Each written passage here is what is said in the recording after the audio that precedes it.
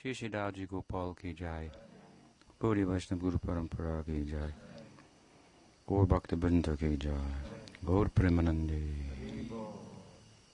Evening.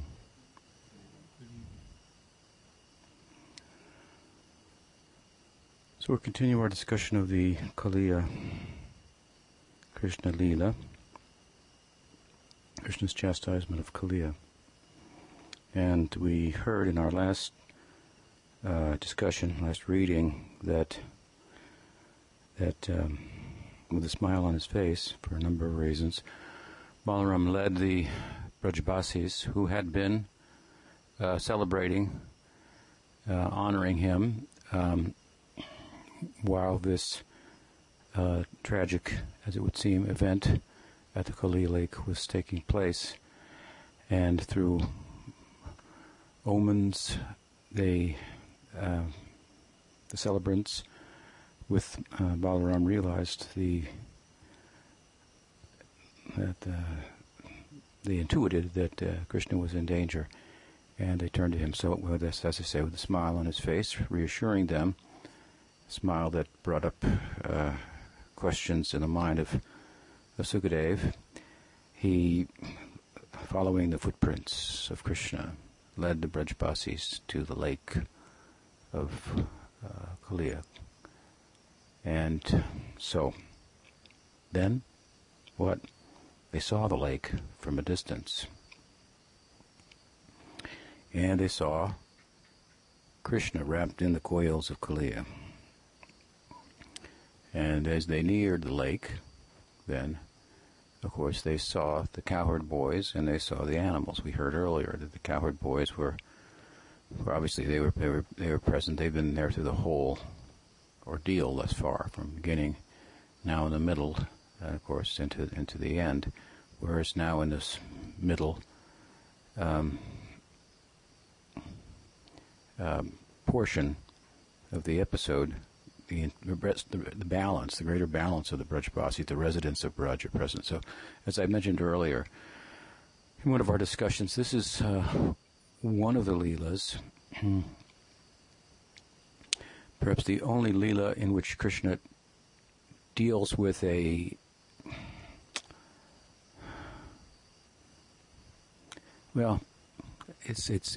one of two Leelas, I should say, in which Krishna deals with an offender, that during which all the inhabitants of Braj are present. Which is the other one? Govardhan Leela. So during the Govardhan Leela, of course, also all the residents are present. Krishna deals with the offender, in this case, pointing with his finger upward to Indra, right? Holding the Govardhan hill. Indra was a devotee, a sakama devotee with desire, who offended the Braj residents, and the cows in particular, and thereby Krishna. And so, when he rained his wrath on the community, then everyone took shelter of Govardhan Hill and witnessed the extraordinary power of Giridhari Krishna, the lifter of the hill, Giri. They all, as you know, assembled beneath the hill, and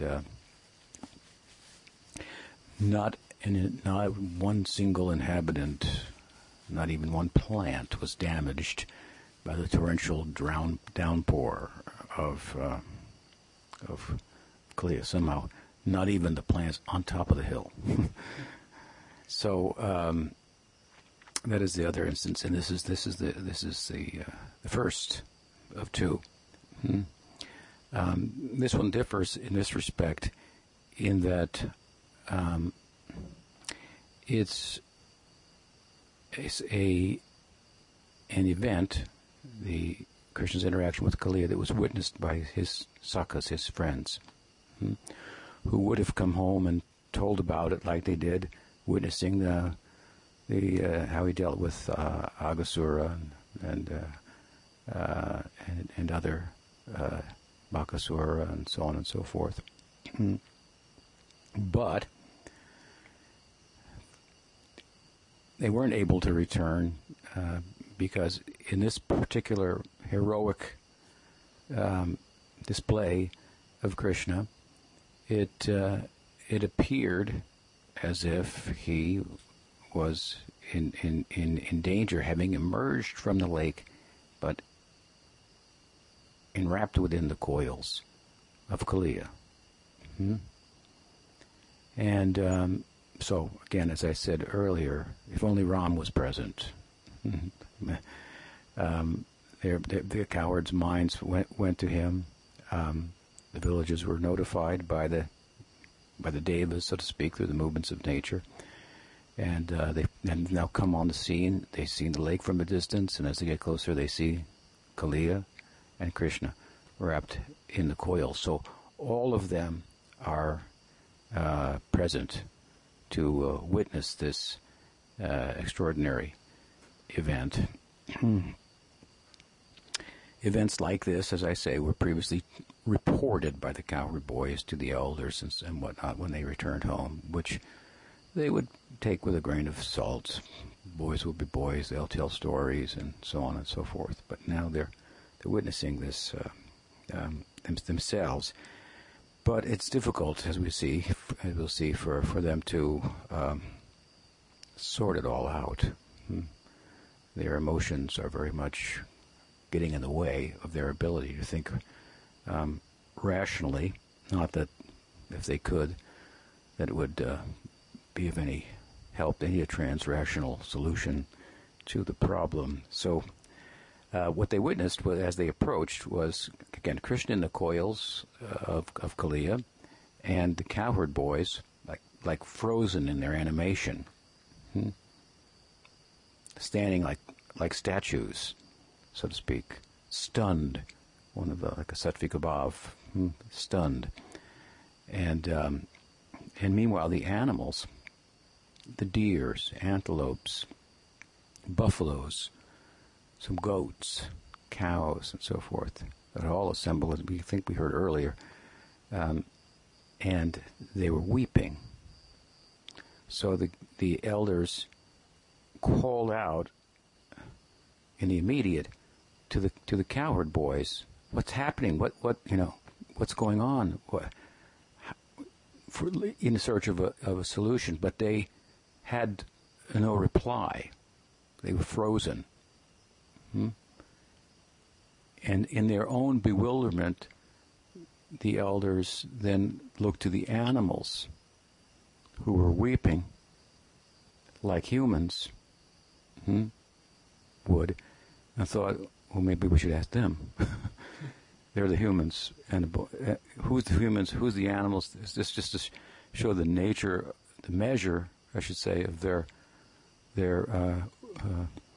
what's called unmada. It's a sanchari bhav, temporary insanity, madness. We find this in Chaitanya Mahaprabhu repeatedly in his kirtan.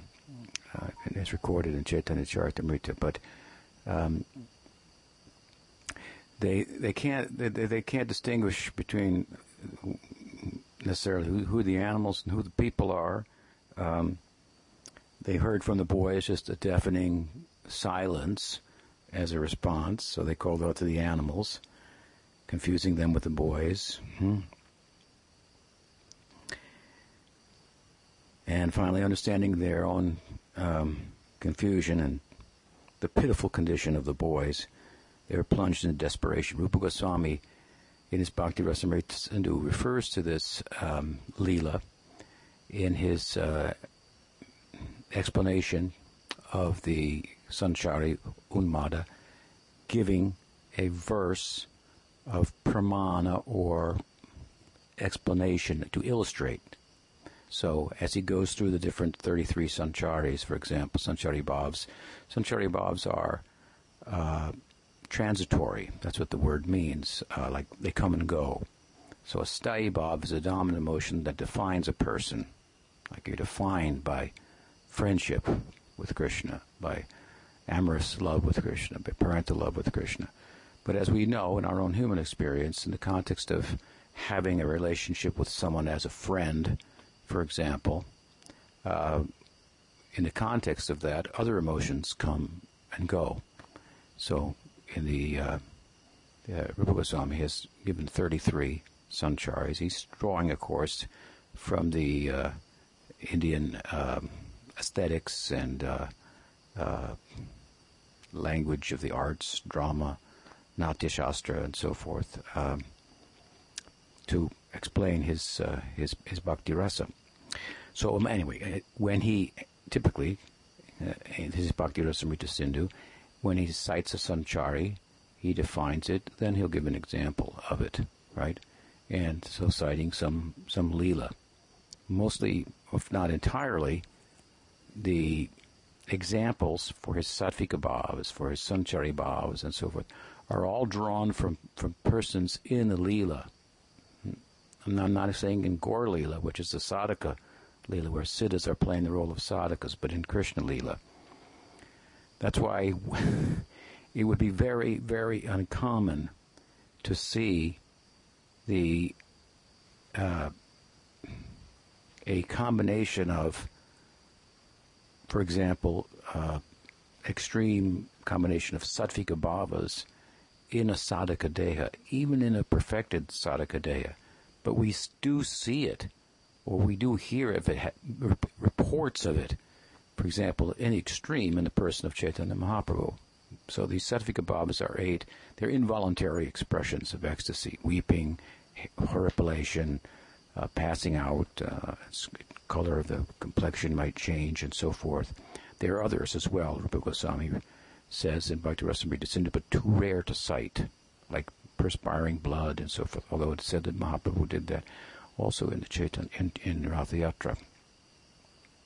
So you take the 8, and then if you were to multiply them 1,000 times in the most intense form, so the different forms, like a smoking form, a lit form, a blazing form, I think 4 of them, super blazing.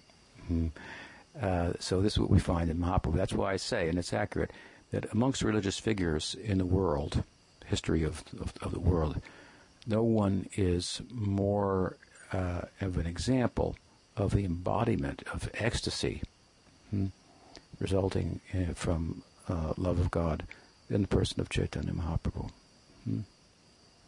There are many saints, and there are not many, but there are some in different traditions and so forth, and in our own tradition as well. But he is extraordinary. Although, at the same time, there are amongst his eternal associates, this is Gaur Krishna in his Acharya Leela, Krishna coming and playing the role of an Acharya as a sadhu. Why is he coming as a sadhu? Because he saw the gopis' love for him when he disappeared from the rasa dance, and then when he reappeared, he told them why he disappeared, because he wanted to see the measure of their love increase, inasmuch as the heart grows fonder, separation, but the measure to which it increased was beyond his comprehension. He said that your love is like that of a sadhu, a saint. It's saintliness, and it's beyond my experience. To experience it and to pay you back, to try to reciprocate in kind, I will become a sadhu, and I will make devotees for you. So this is what he's doing, of course. This Gaur Leela is Krishna in his Acharya Leela. And so he appears in a perfected, what we might call perfected sadhaka deha, and his associates in Krishna Leela have come with him. So we do find reports of extraordinary expressions, for example, of sattvika bhavas, combinations of them, in some of the associates of Mahaprabhu in historical literature, in the sacred biographies. I think during the appearance day, or Tirubhav was of Udarandatta, we read a little from earlier in my writing in this book about some of the Dwadasa Gopals and the accounts of them given Chaitanya Bhagavad and Chaitanya Charitamrita in terms of their ecstatic being embodiments of ecstasy. We heard the other night, we were discussing, based on Brajalila's question, or was it your question, Sakirati's question, about Nityananda Ram and the Aishvarya prayers offered to him by Krishnadas. Why is there no Madhurya there? And we explained that after those prayers, the very sweet section comes where Nityananda Prabhu appears in a dream and sends him with his associates, based on, sends Krishnadas to Vrindavan, responding by coming in that dream to the good character and devotion of Krishnadas, who left home because Miniketan Ramdas detected that his brother, in whose house Krishnadas was living, had been offensive to Nityananda Prabhu, had an offensive conception about Nityananda Prabhu. And so we heard about the character of Miniketan Ramdas.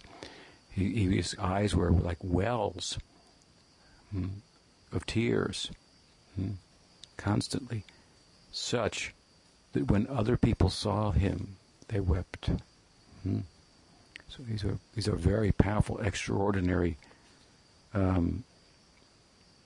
accounts of ecstasy that you'll find some herpelation, some tears, usually in advanced sadhika, but these extremes we find are very extraordinary. So Rupa Goswami primarily refers to the Leela, which is a whole world of ecstasy.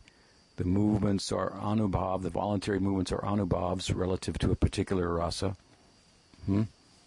Relative to a particular rasa, then one will physically, so to speak, conduct oneself. These are anubhavs, and then there will be certain sattvika bhavs in certain circumstances that pertain to that particular rasa. And of course, then there'll be the internal sthayi bhav and sanchari bhavs. And then we have the vibhavs, of course, in the two forms. The devotee being one, the shelter of the rasa, Krishna being the object of it. And then different qualities of Krishna, different paraphernalia of Krishna, the setting and so forth, which also serves as udipana vibhav. So the point being here, it's a whole world of ecstasy. The environment is ecstatic ingredients, there are internal, emotional, transcendental to trans-psychological emotions, physical so-called activities. It's therefore, rightfully so,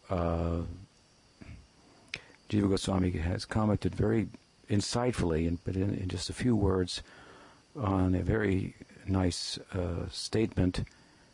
descriptive statement of Brahma Samhita, Shriya Kanta Kanta Paramakalpataru. He speaks about Goloka, Shriya Kanta Kanta Parama Purusha. What is it?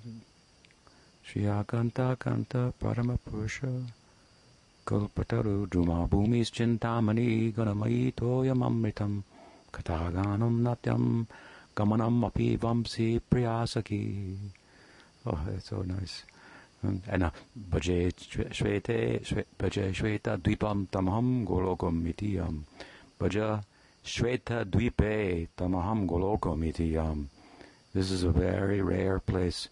Shweta Dvip, also known as Golok, known by only a very few rare souls. This is what Mahaprabhu is opening the doors to. Anarpita charim charat karunaya bhatirna kalo. Anarpitam.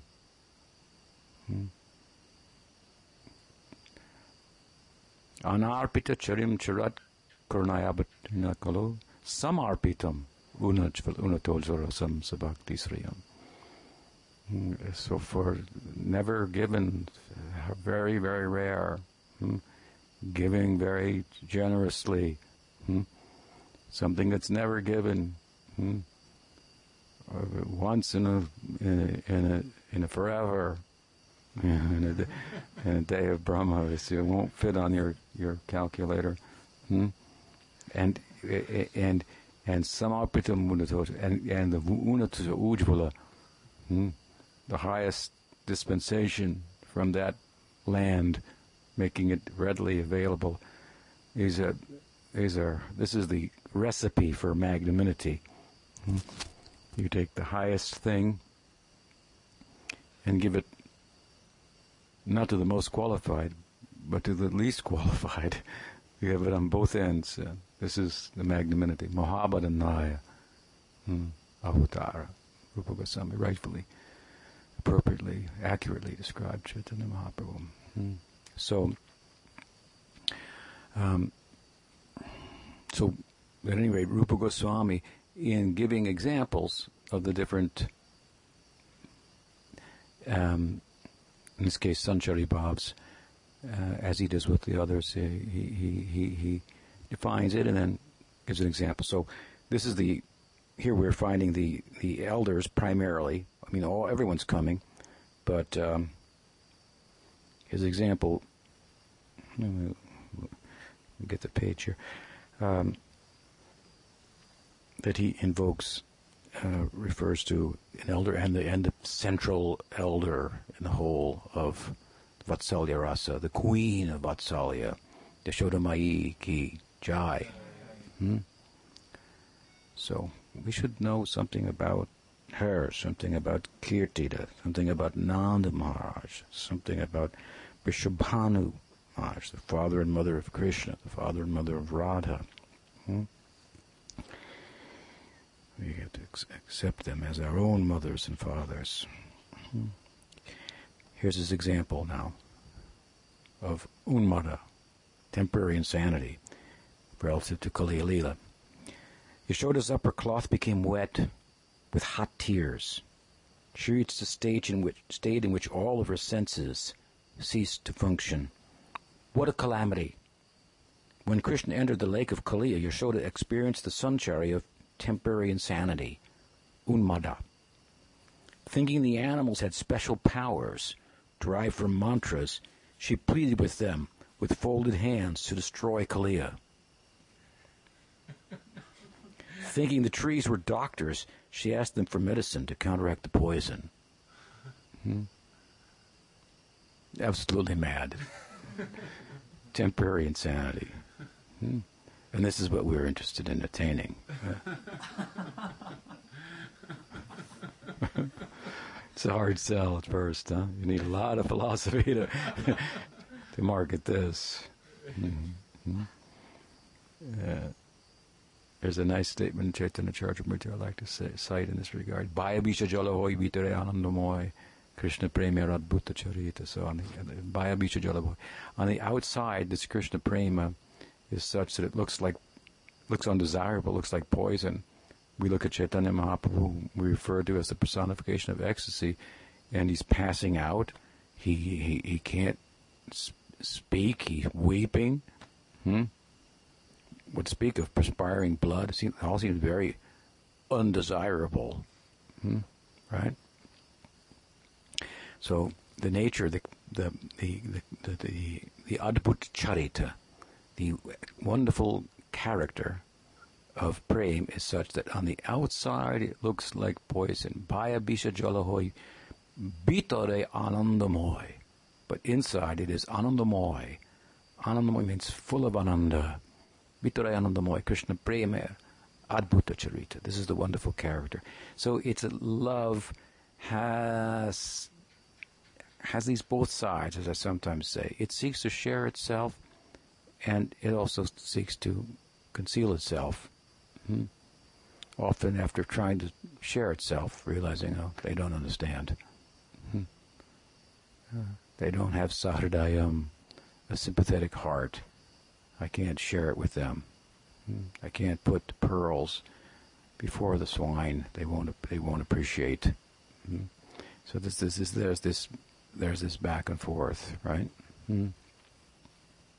We reach out, something wonderful, we try to share it, and we see people don't get it, they don't understand it, they criticize it even, and sorry I tried. Something like that. So love tries to share itself, and it also conceals itself. Bhagavatam says we have to study very carefully to understand what these stories about Krishna really speaking about. I have to pay very close attention. Look underneath, right? So yeah, Chaitanya Mahaprabhu looks like he's our ideal and looks very undesirable, very unhappy fellow. Epileptic maybe, or who knows what, but this is coming from Anandamoy, this ecstasy within. I forgot to conclude that point. I was saying that regarding this kind of ecstasy and a world of ecstasy that Mahaprabhu is living in internally, despite the external appearance being disconcerting, is the world of Krishna Leela that Brahma Samhita describes very nicely. Sri Akanta Kanta Parama Purusha Kalpatarvo, and Jiva Goswami comments, but that it says, in that place all the walking is dancing, all the talking is singing. So it's fully animated, is the idea. Everything is alive, everything is animated. Like we were talking the other day, brother tree, sister bush, cousin Pishoti, and so forth. This is the beginning of animating everything. And humility is also the beginning of animating everything, because it, properly understood, it is devoid of the enjoying or exploiting tendency. Enjoyment, exploitation is passed off as enjoyment in this world. It may be enjoyment for you, for your senses, for some short period, but it's at the cost of someone else's. So, when we say humility, using a definition of Bhaktisiddhanta, is the absence of the enjoying spirit, we mean absence of the exploiting, of the capacity, of the tendency to take.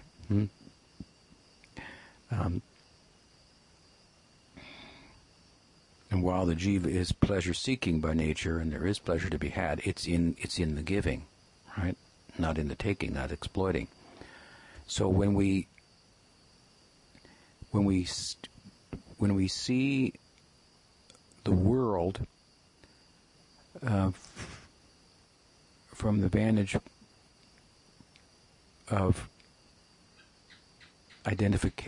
of identification with the biological and psychological complex, which imposes apparent needs upon us, then we have to be takers.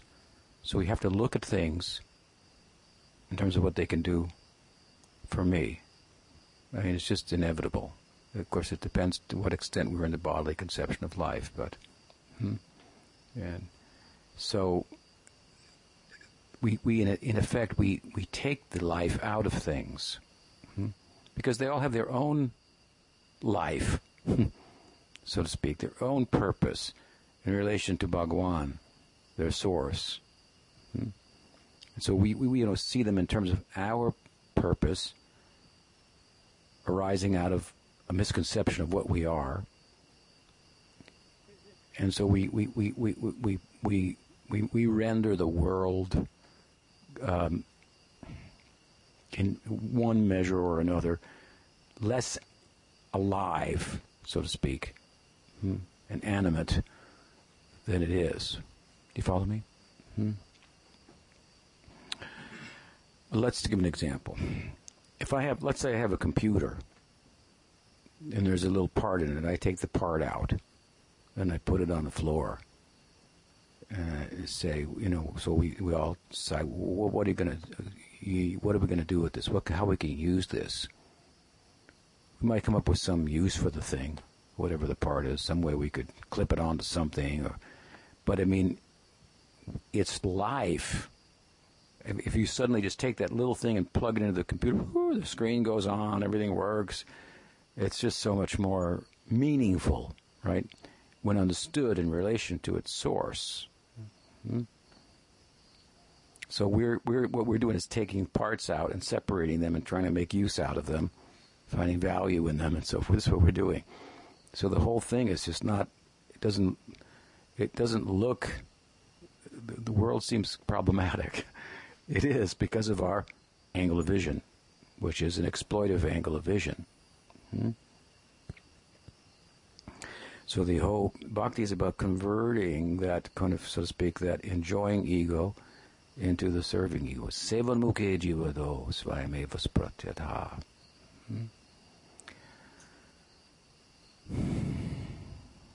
So, where is the Golok? It's in this angle of vision, really. It's in the subjective realm, the super subjective realm, the meditative mind, if you will. The ordinary mind is, of course, fixed on the objective world.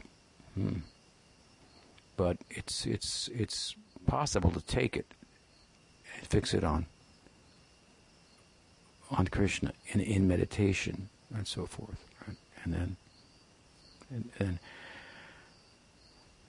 then we see from a different angle of vision. And Vishvam Purnam Sukhayate, the world becomes an abode of joy. Everything moving for the pleasure of Bhagavan. We see it in that way. And so, anyway, the Brahma Samhita describes beautifully there. It tries to give us some idea. It's so alive, so animate. You have your inanimate and the animate. So animate, I mean, so alive, so conscious, so moving, that even the walking is dancing. The talking is singing. Just like in a musical. They're going along in the movie, and all of a sudden, they start dancing and singing, and everybody's... musicals are still pretty popular in Indian cinema. Used to be more popular in the Western.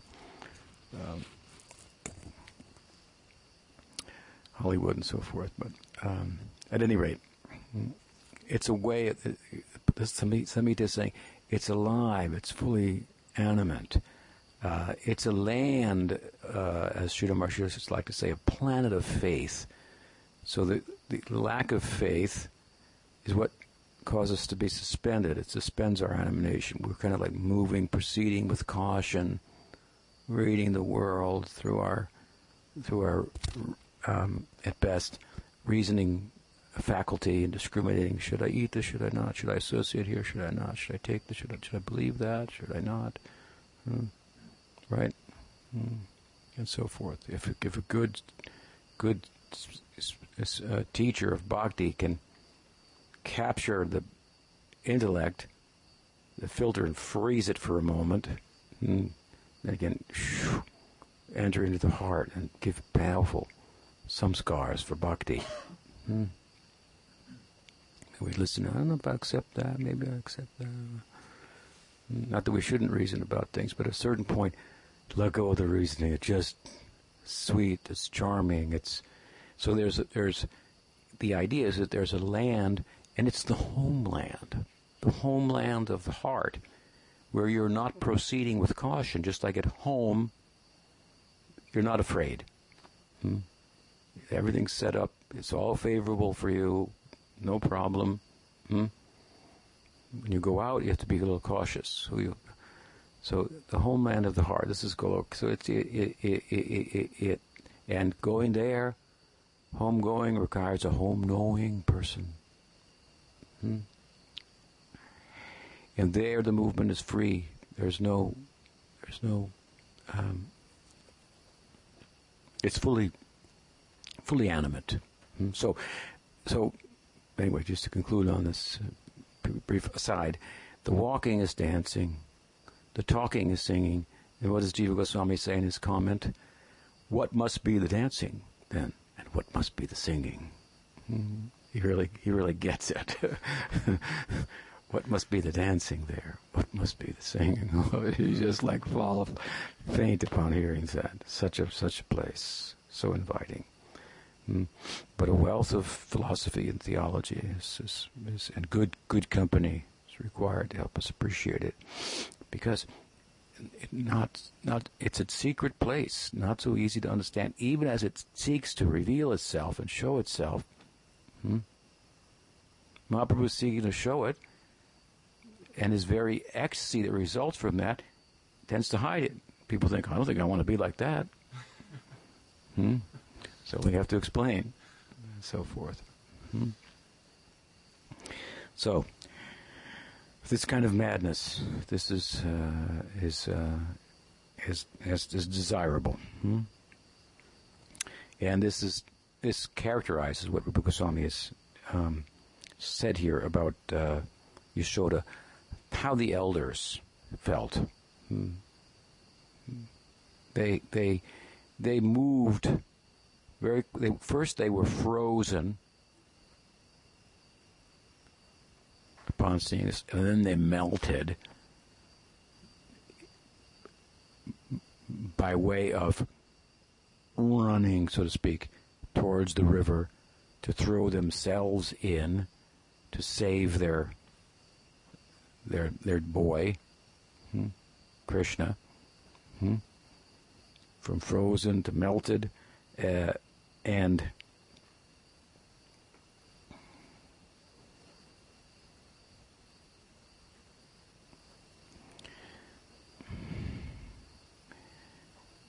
gopis are also present, young gopis.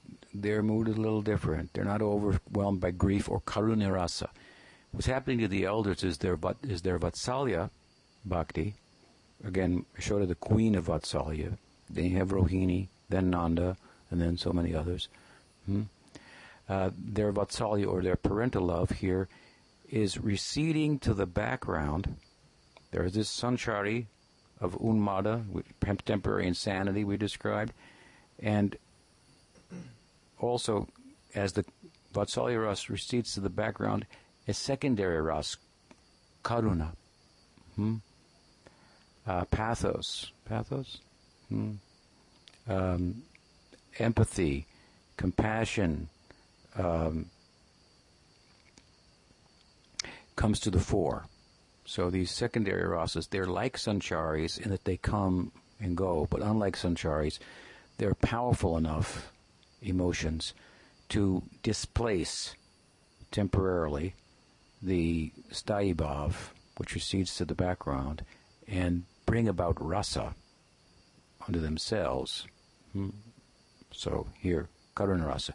So this is very friendly rasa to, as you can understand, to Vatsalya. So parents will naturally think compassionately towards their children, and they don't understand, and try to help them, and requires a lot of compassion, patience to be a parent, right?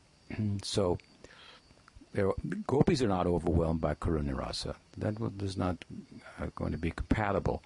It's not compatible with their madhurya rasa. So they're just too little bit too young to fully experience the purva rag, the budding of actual adolescent love. But they love Krishna, as we've heard earlier. This is inherent in them. They have an adi siddha samskar for this. All the inhabitants do. But as the Leela is playing itself out, the gopis are not yet old enough for it to fully start to express itself. But the feelings of love for their, again, as we described earlier, their knight in shining armor, the hero Krishna they've heard about.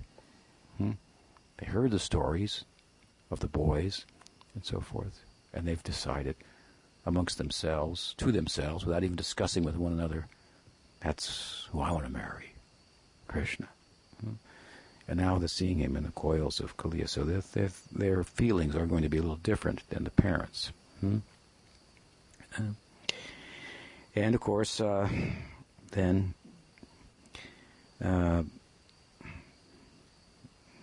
this is the 17th chapter, 16th verse of the 17th chapter of the 10th canto. Sukadeva invokes the word Rama. Rama, of course, refers to Ram, but it also means he who gives pleasure. So then he who is famous for giving pleasure to his friends, Rama, saw the elders headed by Nanda, determined to enter the lake. Frozen in shock, they melted and began to flow unchecked into the water, their Vatsalya rasa being suppressed and karuna rasa taking precedence. Alarmed by this, yet he had complete confidence in Krishna's ability. Balaram is in a jam here. There's two sides to how Balaram is feeling. One is he's completely confident of Krishna's ability. So he knows there's no problem. But at the same time, he's fully identified with the problem that the devotees are experiencing. He's totally empathetic to that. And that Krishna's putting them through this, and there's reason for it, and this is he's exploring it. So he's got these two sides. And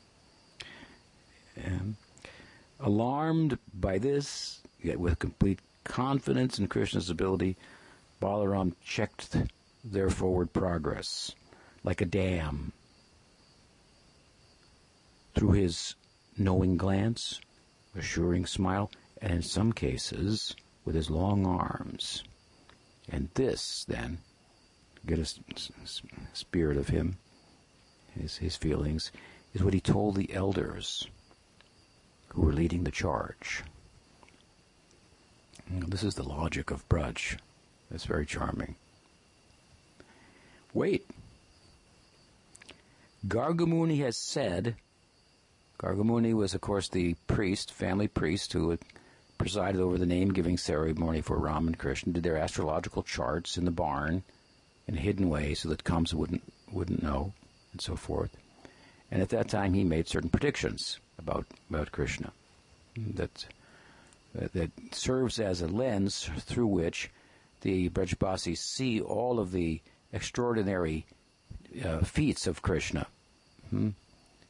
For example, he said that Narayan will do wonderful things through him. It's a very interesting verse that could be interpreted in two different ways. The way the devotees of Braj describe it, understand it, is that Narayan is like Krishna, but Krishna is not like Narayan. So they think, not that Krishna is Narayan, but Narayan is God. He does things through Krishna. So, wait, Balaram says, Gargamuni has said that according to Krishna's birth chart, he will save Braj from all kinds of obstacles. Of course, by the power of Narayan. Therefore, don't you think he will be saved from this apparent danger? If he will save us from all types of danger, don't you think he will be saved? This is part of his logic. Okay.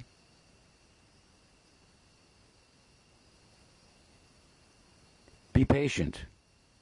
Furthermore, if you all jump and drown in the river, and meanwhile Krishna somehow frees himself from the coils of Kaliya, who will then raise my little brother?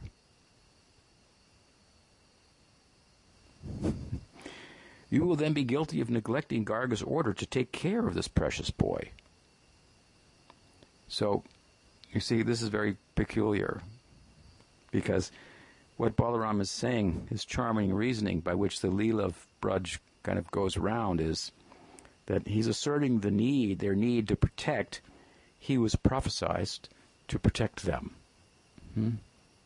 Krishna's prophesied to protect them, and he's saying that he should be protected. So this is kind of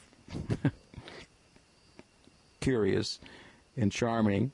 It's a way in which Krishna's Aishvarya is wrapped in Madhurya, in this reasoning, a reasoning by which the Leela goes round, and which made perfect sense to all of the elders.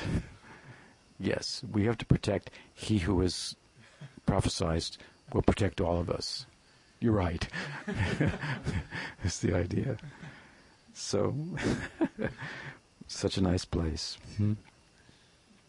Then, feeling the plight of his devotees and noting especially Balaram's contradictory feelings of confidence in Krishna's prowess and distress for the distress of others, lacking his omniscience, Krishna freed himself from the coils of Kaliya.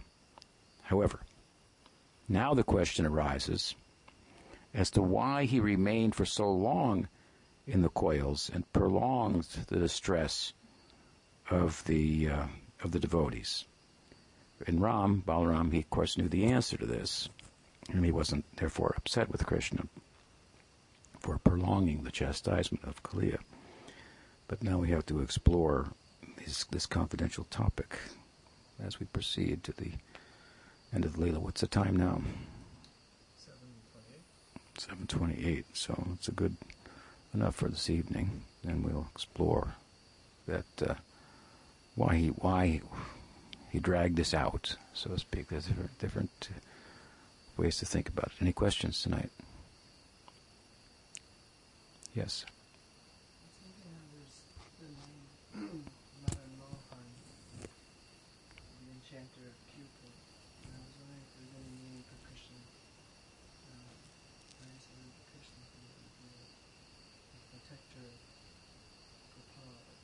Yes, Gopavrindapal. Gopavrindha means group. Gopavrinda, group of the Gopas. Pala. Pala means protector. He was the protector of the group of. And Rakshikshati Vishvashvo is very prominent in the Vishramba. Vishvas is the mood behind Rakshikshati. Rakshikshati Vishvashvo. This is Sharanagati, one of the angas of Sharanagati. Sharanagati has 6 angas, 6 limbs. Accepting what's favorable for Krishna's service, rejecting what's unfavorable. Sankalpa, Sankul, Anukul, Pratikul. Anukul and Pratikul. Favorable and unfavorable to bhakti. That's a very powerful anga of Sharanagati, because normally we accept something as favorable or unfavorable relative to our mind and senses. So if we want to have a different criterion by which we may rise above that erroneous reading of the world as to what's good and what's bad, because what may be good for your mind and senses may be bad for mine, so is it good or is it bad? It's just relative to the filter by which you're making that determination. So if instead of making the criterion by which we determine what's good or what's bad, our mind and senses, we make the criterion what's favorable for Krishna bhakti and what's unfavorable. What's unfavorable is bad, what's favorable is good. Very quickly, you'll rise above the duality of good and bad determined by your mind and senses. This is just in the context of Sharanagati, long before you're a premika. So anukulasya sankalpa called partikulyasya varjanam. Rakshikshati vishvashvo. Raksha means protection. So another anga of Sharanagati is accepting Krishna only as my protector. And then Gopratvevaranam tata, accepting Krishna only as my maintainer. There's a slight difference between the two. And then self-resignation and humility, right? So, with regard to each of these, there's a mood behind them. So, for example, anukul and pratikul, anukulasya sankalpa partikulasya varjanam. These two, the mood is pratigna. It's a vow, a commitment. So, the spirit of it. The spirit behind, or the mood behind accepting Krishna as my protector is confidence, vishvas. So this vishvas, confidence, vishramba, is the pradhan of Sakyarati. It's like the foundation, like the root. So, for example, equality, samata, amongst friends. There's equality amongst friends. So the friends of Krishna think themselves to be equal to Krishna. They have confidence in their relationship with Krishna. We're equals. So, at any rate, Rakshikshati Vishvashvo, this confidence that Krishna is my protector, it plays out prominently in the Sakya-rasa Leelas. Therefore, when Bhaktivinoda Thakur has written songs through which to contemplate and pursue Sharanagati with regard to this Anga, thinking of Krishna as my protector. He's written a beautiful song. What's the name of that song? Atma Samarpanam. So many examples of Krishna and the protecting the cowherd boys, and so it's a very nice song.